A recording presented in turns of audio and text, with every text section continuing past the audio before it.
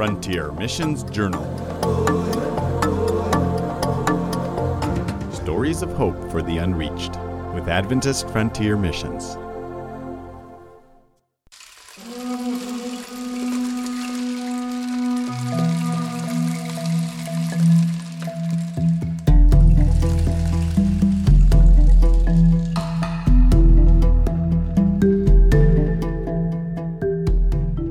Gideon had tried nearly every technique known in Christian circles to reach the Himba.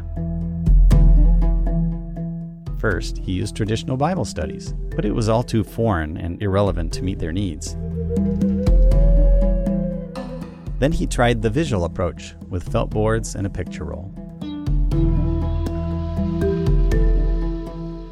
But the contrast between the colorful felts and the stark wilderness surrounding the villages was too great a distraction. Then he used observations and object lessons from everyday life, but the Himba people couldn't remember his stories from one week to another. So he tried literacy, but teaching the Himba to read and write took painfully long. Besides, does God's salvation require a knowledge of reading and writing? Gideon also tried living with the people as they live. His wife even helped build their own hut using sticks and dung and dust for the walls. While this helped them forge better relationships, they still didn't have any more success in winning someone to Christ.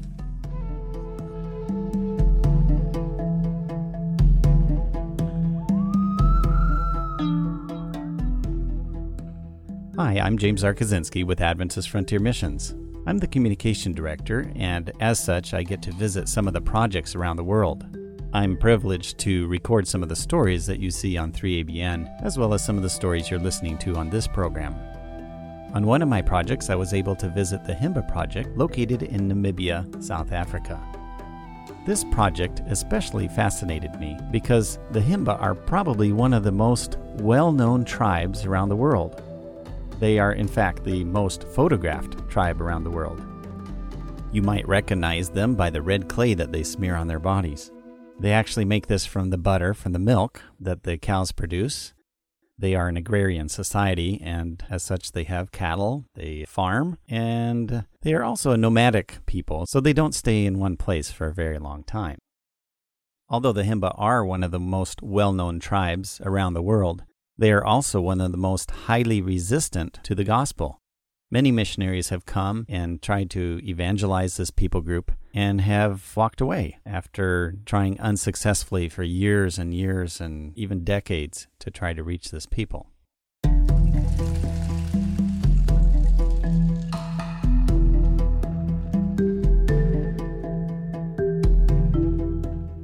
The story I'd like to tell you today is titled, God Speaks Himba.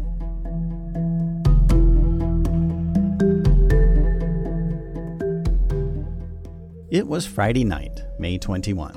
Overhead, a few stars began to twinkle.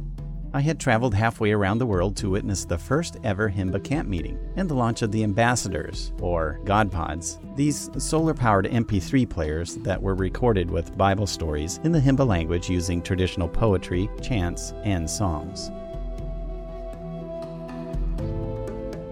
God can speak to His people in different ways, no matter who you are, no matter where you live. This thought came to me time and again as the cool Namibian night air settled around the camp.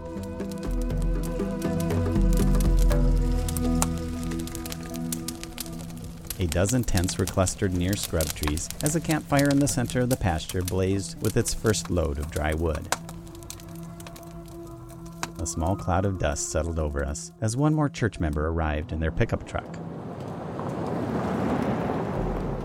It's nearly always dry and dusty in Opuwo, even though God blessed this region with an extended rainy season this year, lasting 3 weeks longer than usual, and it was a true blessing from God.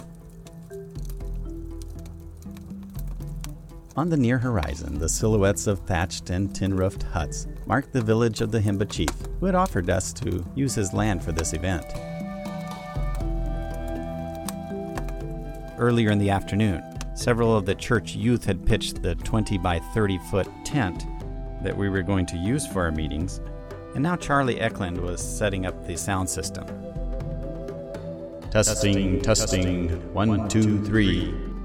He adjusted the sound as Hifiki, a young church member who helped record many of the Bible stories, set up another microphone. Testing. The smells of boiled meat and cornmeal porridge drifted over from the cooking fires and mixed with the taint of dung odor from the nearby wooden and thornbush cattle corral. The sky darkened as the last bit of twilight faded. The evening service was more than an hour late, and no program had yet begun. Time does not dictate people's actions here in Africa. Many times they would even call that African time. Events themselves have the greater importance, and they happen, well, when they happen. Still, I could tell that Gideon and Pam Peterson were feeling anxious. These were our missionaries on the project.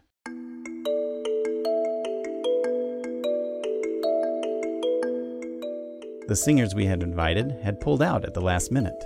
We knew the launch event for the Himba ambassadors was going to be challenging, said Charlie, because there were so many unknowns. How many Himba would actually show up? How would they react to the Bible stories? Would the church members willingly take to their new roles in mission outreach? The Petersons and Charlie, in addition to their small, faithful church, had put several years of hard work into producing the oral materials for the Himba people and recording them to the ambassadors. They discovered the key to reaching this tribe was to use the rich Himba oral storytelling techniques that involve singing, chanting, poetry, repetition, and interactive audience participation. You might recognize these as mnemonic devices we often use to help us remember things.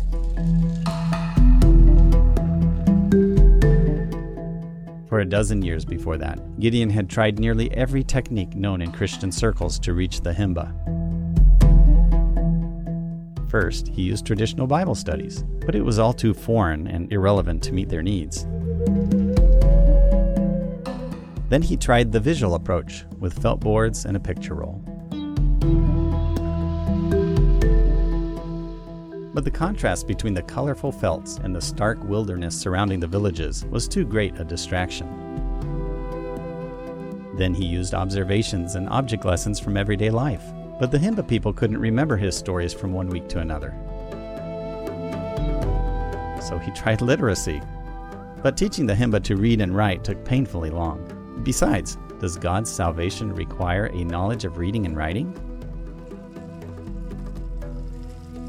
Gideon also tried living with the people as they live. His wife even helped build their own hut using sticks and dung and dust for the walls. While this helped them forge better relationships, they still didn't have any more success in winning someone to Christ.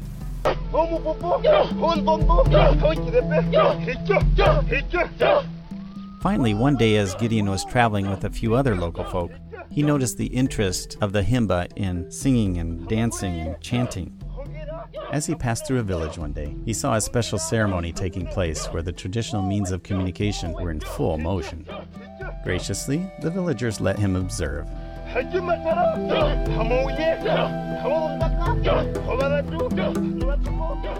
Afterwards, for the first time ever, they began to answer his questions and give him insight into their culture. Now, this was the breakthrough that Gideon and Pam had been praying for and working for over a dozen years.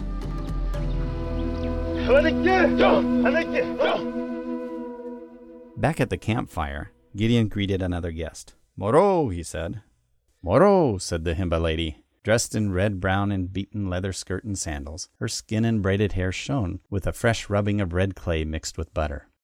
This was their beauty treatment. She flashed a brilliantly white smile. "Paravi, how are you?" Nawa. "I'm fine," said Gideon. Nawa, she responded. Gideon and I squatted next to the fire to make use of its flickering light as I turned on my video camera. I was documenting the story of the Himba and the oral outreach launch for AFM's upcoming video. "What do you think? What's the purpose of this meeting?" I asked Gideon. "This is the event we have been waiting for, the first Himba camp meeting," he said. "We have been praying and searching for a way to introduce God to the Himba people in a relevant way. What we've discovered is that in order to create a gospel movement, we need to target Himba leaders and clan heads, the men of the families. To do this effectively, we need to do it in a way that is memorable to them.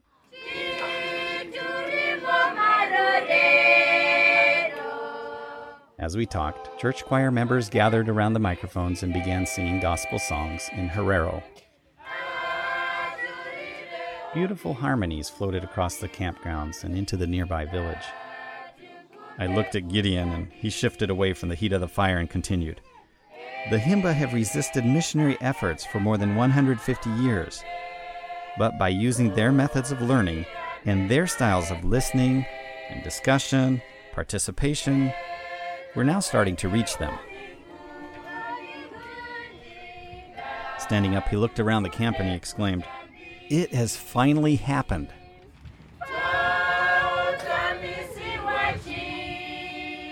As he said this, it came to me, God does speak, and he's using Gideon and Pam and Charlie to make his voice clear to the Himba people.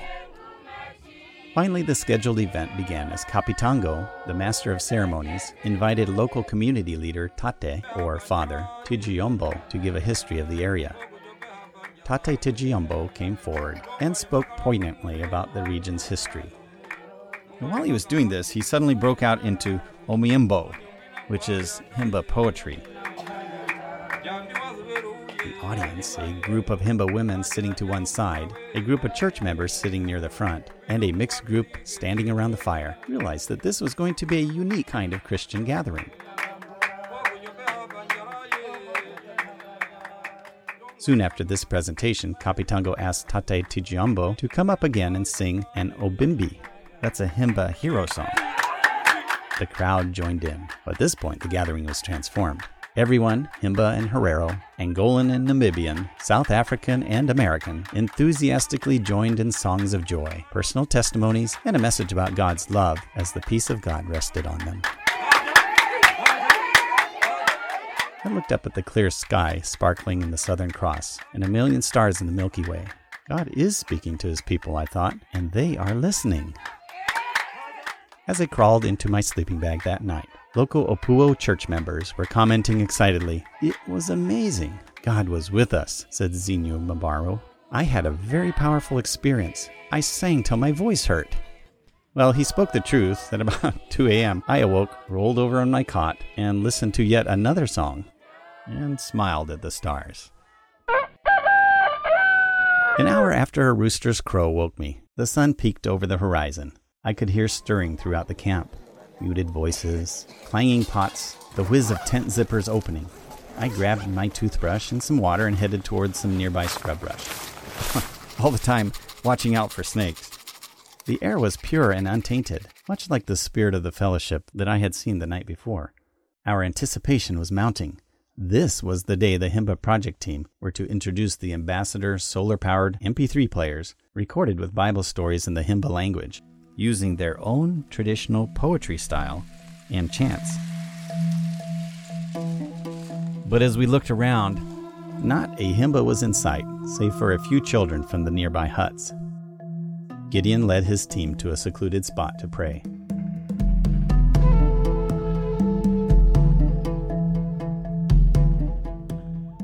Would the first camp meeting for the Himba people end in failure? Or would God work a miracle to turn it into a success? Well, we've run out of time, but we will continue the story in our next episode. Tune in next time to hear the conclusion of God Speaks Himba. Meanwhile, if you would like more information about Adventist Frontier Missions and the various people groups they are trying to reach, power up your computer and point your browser to afmonline.org/whoweserve. Browse through the list of people groups and learn more about them and how you can get involved.